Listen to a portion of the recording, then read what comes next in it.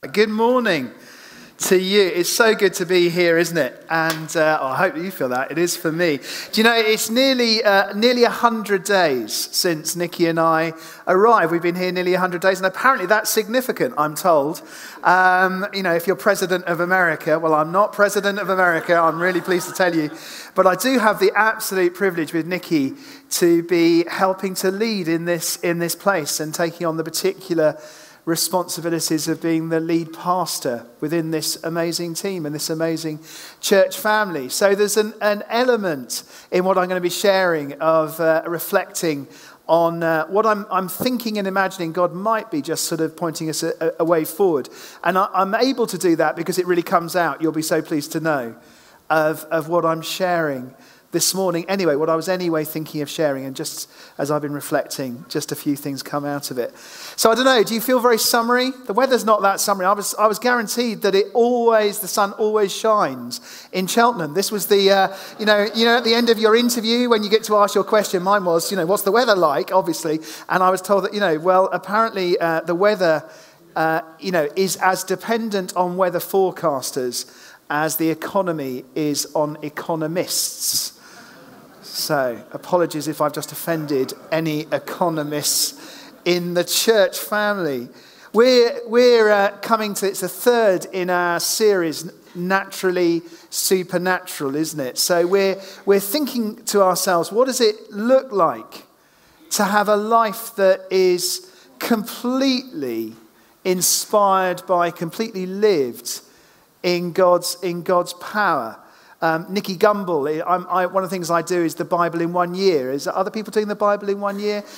If even though we're sort of halfway through the year, you could join now. It's so good. It's such good stuff that you get such good teaching. It's one of the ways that I really, try and open myself to God. And Nicky Gumbel talking even today about life on God's terms. Life in the Spirit, naturally supernatural, life on God's terms. Making the most of our lives was another expression that he used even this morning. Making the most of our lives. Do you have a sense of making the most of your life? That's a great question to take into the summer, isn't it? We want to share the truth that we're called as God's people to experience his presence normally and naturally in every part of our lives, in all our relationships, in our fun and in our workplaces and in wherever we serve, if we volunteer. We're just called, that's part of being a Christian, is to naturally, normally experience God's presence, to freely enjoy his gifts.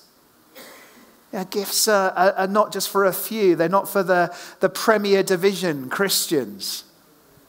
They're for every single one of us. God has gifts. Do you know what your gifts are? Do you know what your gifts could be? We're naturally called as Christians. It's normal and natural. And maybe you're here today and you know a lot about God, but you don't really feel that you know God in that intimate kind of way that in the children's slot was being expressed so powerfully by reminding us about the parable of the lost son. Often that parable is called the parable of the searching father, because the father's looking out and searching. And it's normal and natural to receive gifts from our Father God in heaven. It's normal and natural to experience the fruit of his presence in our lives. And maybe you're here today and you're just feeling, about, but you don't really have that sense of God at work in your life, the experience of that closeness, the image. Forgive me, of course, for some of us, our experience of parenting and fathers is difficult, and we actually have to do the maths to get past that in our thinking. But we can imagine what a perfect parent is like. And God is our perfect parent. And it's meant to be normal and natural to have that sense of closeness and relationship. Life on God's terms.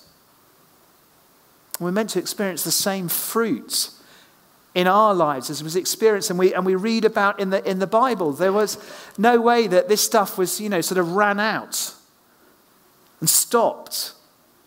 Some people we know have taught that in the past. Some even try to teach it now. They're not teaching the Bible, I humbly suggest. Because the Bible says that the stuff that happened when Jesus was here is now the stuff that's meant to happen quite normally and quite naturally for us in our everyday lives.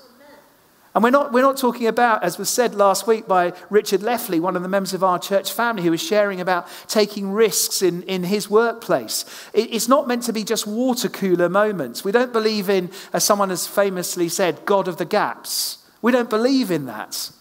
We believe God in everything. So if you were here last week, Richard was sharing, what is it to think about that email, that phone call, that conversation is an act of worship. What does that look like? To be so naturally filled with God's presence and God's power that that's the experience of our lives. And so in this 3 series, we started by talking about what does it mean to be camped around God's presence? Because it is the desire for God's presence that is the root of all of this life.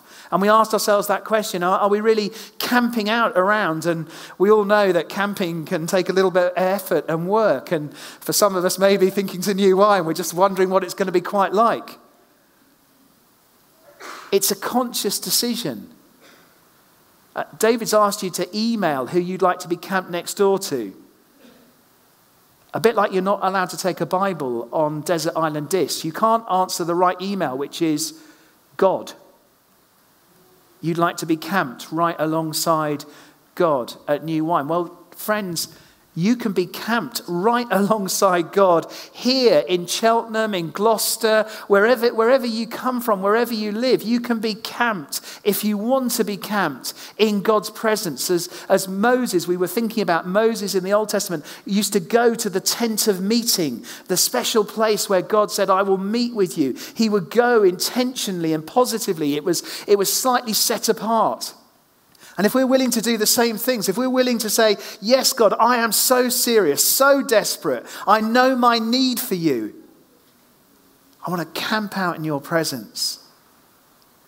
Then we can be filled. Then we can be naturally supernatural, living the life that we're called to live. And then last week, as I've already referred to, we were thinking about taking the plunge with David's help and Richard's help. We were thinking about courage. And Richard was saying, courage and risk-taking, we're sometimes so tempted to think that it's only people who go to far-off lands to be missionaries who are the ones who are courageous and taking risks, and bless them for what they do. But you may find, as others have said, you may find there are less Christians, proportionately, percentage-wise, less Christians where you work, where you play, where you live, than actually you would find if you were to go to the other side of the world. So where is courage? Where is risk-taking for you? That was the question Richard was asking. What does that look like in your family? What does it look like when you turn the conversation at the barbecue into what I really did this Sunday? And what really happened this Sunday? What does courage look like when you go into work and you speak to the person that you work with and you tell them what God did? There was this bit in our celebration where we stopped and the guy at the front invited God for others to pray. And as someone prayed for me, this is what happened. That's courage. That's risk.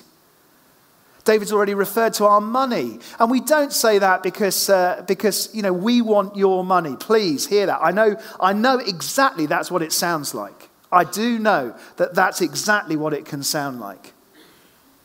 But the truth that David was sharing with us, just as we even took up our offering, is, as Jesus said, where our money is, that's where our heart is. And so risk-taking, courage, and living a life that's naturally supernatural, filled by the presence of God, might look like for us going back and thinking about our bank accounts and what they say about what we believe. And this week, in this third one, we're thinking about what does it mean to enjoy a summer of love? Because very simply and very plainly, the Bible is clear that God only has one concern. He only dances with us if we're dancing to the tune of love. You see, the truth is, and we know this so well within the church, big C, we know the truth, don't we? That we can have our own agendas for God.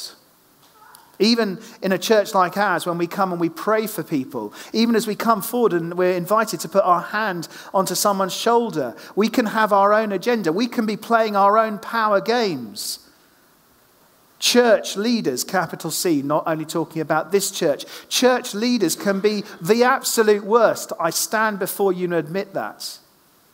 The absolute worst at playing out their own agendas. God's only concern, the only dance he's involved in, is the one of love. It is his nature. Back at the very beginning of the Old Testament part of our Bibles, Exodus 33, and the Lord said, I will cause all my goodness to pass in front of you to Moses, and I will proclaim my name, the Lord, in your presence. I will have mercy on whom I will have mercy, and I will have compassion on whom I will have compassion. The nature of our God is mercy, compassion, love. Jesus embodied love, didn't he? Matthew 20, 2 blind men were sitting by the roadside, and when they'd heard that Jesus was going by, they shouted, Lord, Son of David, have mercy on us. The crowd rebuked them and told them to be quiet, but they shouted all the louder, Lord, Son of David, have mercy on us. Jesus stopped and called them. What do you want me to do for you? He asked. Lord, they answered, we want our sight. Jesus had compassion on them and touched their eyes. Immediately they received their sight and followed him. This is the only agenda, the only dance, the only brief, the only vision that is in town for us as Christians. It's who we're called to be. 1 John verse 4:16, it's going to go on the screens. God is love. Whoever lives in love lives in God, and God in him. In this way, love is made complete among us. Colossians 3:12, Paul writing to some baby Christians, some new Christians, encouraging and urging them for maturity of faith. Therefore, as God's chosen people, holy and dearly loved, clothe yourselves with compassion, kindness, humility, gentleness, and patience. Clothe yourselves. Are we truly motivated by love? If we want to live this life as a church, if we want to share in Jesus' ministry, camping around his presence, God's presence, being willing to take steps of faith. A step of faith, by definition, is into something that you don't know the answer around. And thirdly, being motivated by love. See, love can be a slippery thing, can't it? Love can have its different agendas. A joke letter, I hasten to add this one. You may have heard it before, but anyway. Dearest Jimmy, the letter wrote, no words could ever express the great unhappiness I've felt since we broke up. Please say you'll take me back. No one could ever take your place in my heart. I love you, I love you, I love you. Yours forever, Marie. P.S. And congratulations on winning the lottery.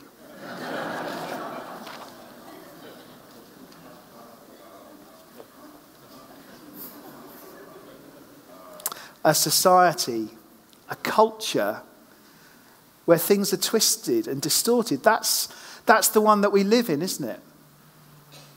Are you conscious of the impact on each one of us, on every single one of us, of the relativism that, everything is, all beliefs are relative, all beliefs are personal. Everything boils down to personal choice. That's the environment that we're living and breathing and being in. Such a cynical cynical world. I mean, I'm not on FaceTube. Because it's a really cynical place. You know? I would be tempted to present a really good version of myself all the time. That is the truth. I'm sure none of you do. But this is the world that we're living in, that we're inhabiting. How deadening is the effect of 24-hour news? You know the tragedies that are happening in this world right now. And I don't for a second want to belittle the ones that have been featured in the news. But many, many more people have died around this world than we have seen even on our news. And we're deadened. I mean, if you'd woken up to news of another terrorist attack, I'm going to be totally honest with you. A little bit of me would have kind of gone, okay, another one. There is a deadening effect. The creed, the belief of self-rightness is in stark contrast with our faith that calls us to come before God on our knees. As God's chosen people, we are to clothe ourselves, to take onto ourselves and into ourselves the supernatural power of God. To be truly motivated by love. The work of the Holy Spirit will be first in our own hearts. I just have to ask myself this question. Do I truly have a soft heart? Or as I go into this summer period, am I slightly hardened at the edges? Do I truly need to say to my God, God, please soften this heart so that I might have compassion to see the needs of others? I'm desperate, Lord God, for your Spirit to fill the whole of my life, to live not by flesh but by the Spirit, which is the calling of God's chosen people. And I know it needs to start with me. Before I think about how I might pray for somebody else, I need to think about how I might pray for myself.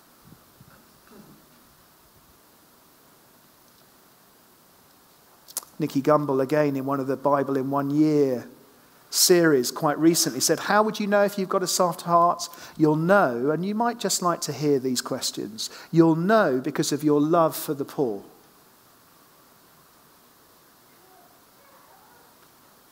You'll know because of the love for your family, especially the ones that you don't get on with. You'll know because of the quality of your love for your friends.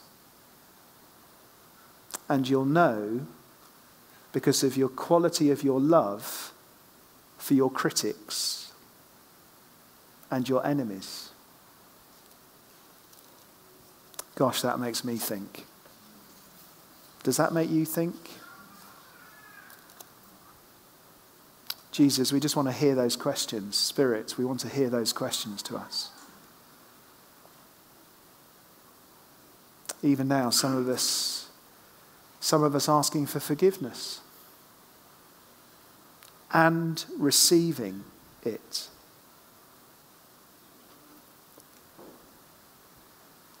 Put some more words up on the screen just to have a look at, because it is only out of that place of relationship that we are able to share in Jesus' ministry. Let's put Matthew 9:35-38. Many of us will know this passage. Some of us may not. Jesus went through all the towns and villages, teaching in their synagogues, proclaiming the good news of the kingdom, and healing every disease and illness. When he saw the crowds, he had compassion on them because they were harassed and helpless, like sheep without a shepherd. Then he said to his disciples, "The harvest is plentiful, but the workers are few. Ask the Lord of the harvest, therefore, to send out workers into his harvest fields." This is the so what. If you know your Bibles, you'll know that these few verses, they come as they're the end, a summary of Jesus' ministry in the previous 3 chapters. This is what Jesus has been doing. He's been going through the villages, through the towns of his areas. He's been teaching, he's been preaching, and he's healing. And then it's a setup. These verses then set up the ministry of the disciples, which is to follow. And guess what, folks? It's to include teaching, preaching, and healing. It's the same pattern. If you just put the scripture up there again, or you've got it open, did you notice that Matthew says healing every disease and illness? The stress is on the full power of God for healing and for wholeness. That full power that has just been experienced and seen in Jesus' ministry is now to be experienced and realized in the ministry of the disciples. We are filled with the same power that filled Jesus, if we will allow ourselves to be. Naturally supernatural, because Jesus lived this supernatural life, and we're called in the power of the Spirit not to live in flesh, but in the Spirit, in the same power. There's a restlessness in the verses, isn't there? Did you notice that? There's an urgency in it. Jesus has compassion on the crowds because he can see their needs. Now, some of us, again, if we know our Bibles, what's been thought about is 2 sense of need. There's a political vacuum. There's a leadership vacuum for the people, for God's people. But equally, there is a spiritual vacuum for God's people. They are without a shepherd. And like sheep, they are harassed and helpless. Let's just put those words up again just so you can see them there. That verse, please. They're without a shepherd. They lack leadership. Does that sound familiar? I mean, I'm not making a party political point here. Stress. But do you know anywhere lacking in leadership in all senses, politically, spiritually, morally, ethically? Do you know anywhere like that at the moment? Are the people harassed and helpless? You don't have to look far, do you? And the harvest. In the Old Testament, harvest often means judgment. But you notice in these verses, it's not angels being sent to reap, but laborers sent to save and bring in. The opportunity, Jesus is saying, is boundless for those who will serve and save the lost. How do you do it? Can we put the last verse up, verse 38? How do we do it? A really good strategy, a really great lead pastor's vision, special techniques on how to pray with people, more money? No. What do we do? Verse 38, can you read it with me? Ask the Lord of the harvest.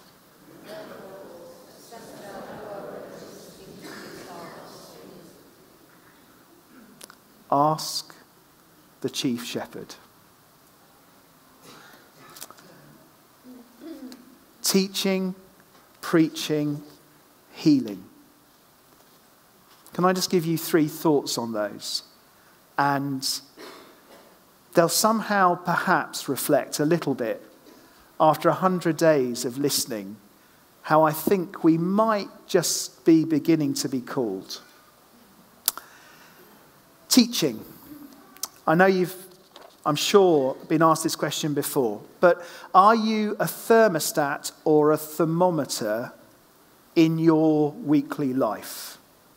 So, are you reflecting the temperature in your family, in the place that you work, at the school gates, where you volunteer, where you shop?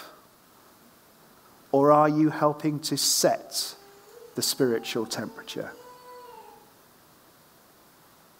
We are in a culture and a generation harassed and helpless.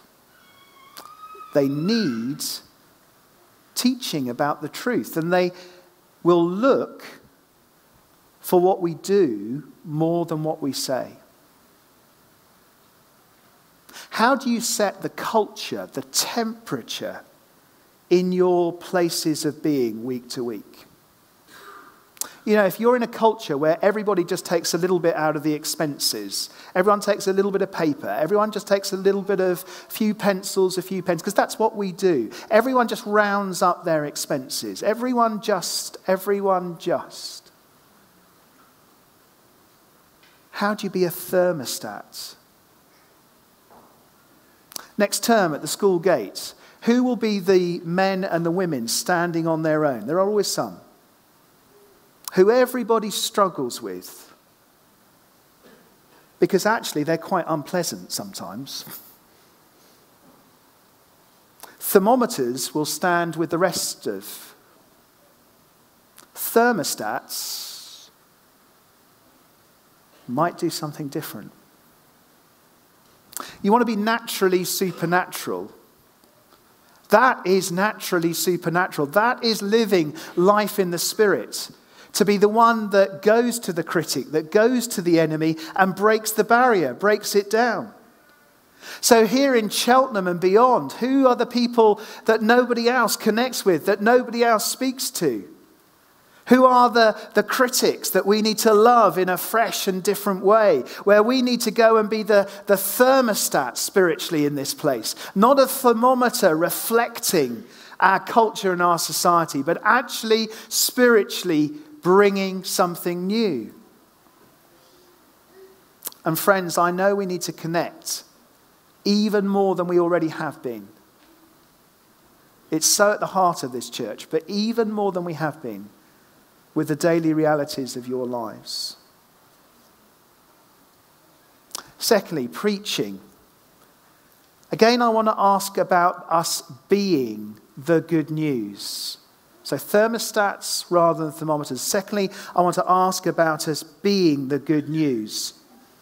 Gandhi apparently said there were two types of people in the world, those who take the credit and those who do the work. He said, try and be in the second group, there's less competition.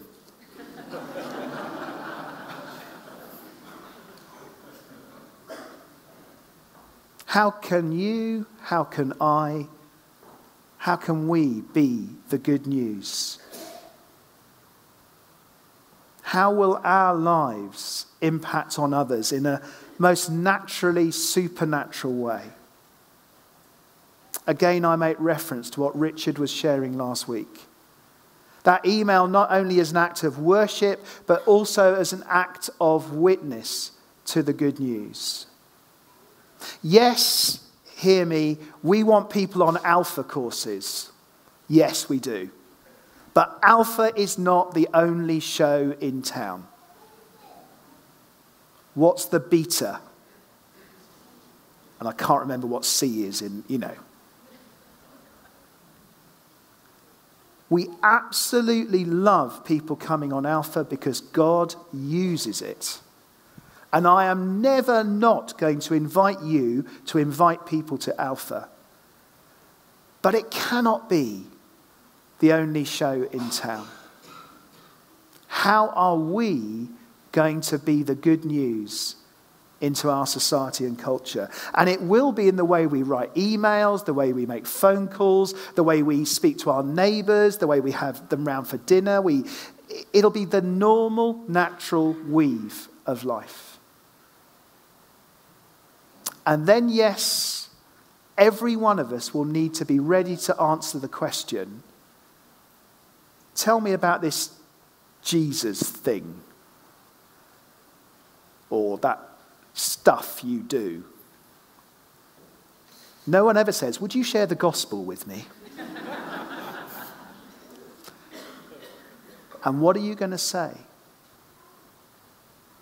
Because every one of us is called to be a witness.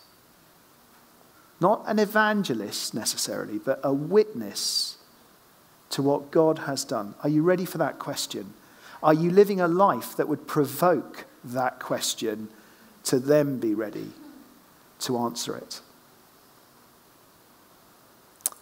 And thirdly, and certainly not least, healing. Teaching ministry, preaching ministry, and a healing ministry for every disease and illness. But the first duty of love is to listen. So when people come to us for healing and wholeness, will we listen before we dare to suggest what they need? That would apply even as people gather at the front for times of ministry. Do we listen to God first, as well as listening to the needs of the person, rather than wade in? To that person who works beside you, do we truly listen to them so that we can pray for healing and wholeness of mind, body, and spirit? We have to acknowledge that any one of us can enjoy the buzz of appearing to see God's power at work. Humility is about on our knees, about listening and giving him all the glory. It's praying simply for people in Jesus' name. It is speaking and acting lovingly.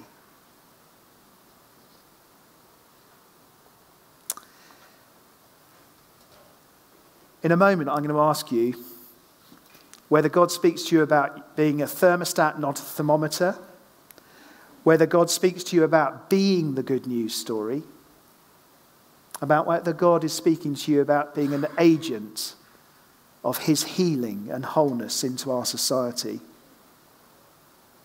But first, just something that's really struck me. Again, it may be known to you as a story for some of you. The film Dunkirk is obviously very current at the moment. Less well known is the story of the Lancastria. So lots of ships and boats went over to Dunkirk to rescue people from France. But even after those first Dunkirk evacuations, there were thousands and thousands, about 150,000, or certainly a large number, forgive me, that might be the wrong number, but there were thousands of people still stuck in occupied France. And the Lancastria was sent a few weeks later, an undefended cruise ship, to try and rescue as many as possible. It's the greatest loss of life in maritime history, though, because it was attacked by 3 Messerschmitts. They bombed it. Eventually it was to sink, and 4,000 people were to lose their lives. 2,500 were to be saved. And as the ship was beginning to list, there was a Navy chaplain moving quietly amongst those who were injured. And he got to the forward hold, where apparently about 200 soldiers were trapped. And he jumped in to join them. Of course, he knew he was never to come out. And the survivors, some of them at least, said what gave them the courage to stay afloat until they were rescued was the sound of the singing of hymns as the boat sank. That is a life filled with the Spirit. That is a life, in my book, motivated by love. That is being supernatural very naturally.